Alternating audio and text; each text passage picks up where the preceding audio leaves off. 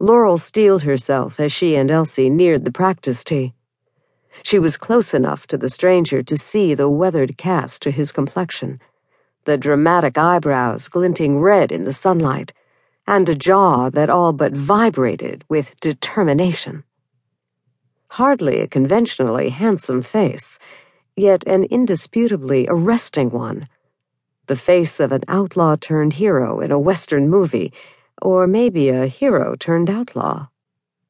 Laurel felt an urgent need to move out of their shared space before she found out which one he was, but he looked up at the two women, seemed about to dismiss them from his mind, then unaccountably locked eyes with Laurel, virtually pinioning her with his gaze.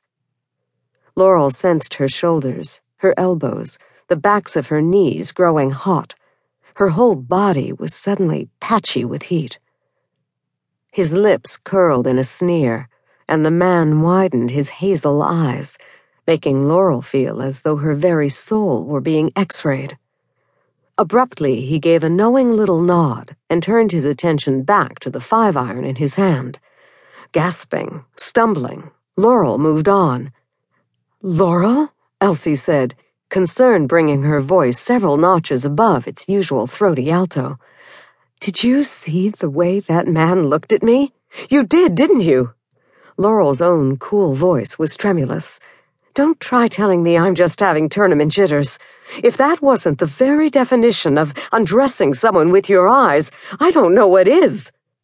"Are you talking about the way he looked at you, or the way you looked at him, darling?" Elsie asked. "What?"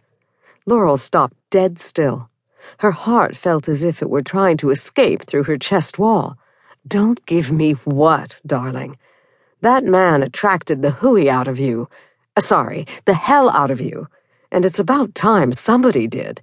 You haven't looked this animated in 2 years." Then she added, "Don't quote me to Pete, but I wish the man had done a little of that eye work on me. Devilishly appealing." "Elsie, don't be absurd. You know what touring pros are like.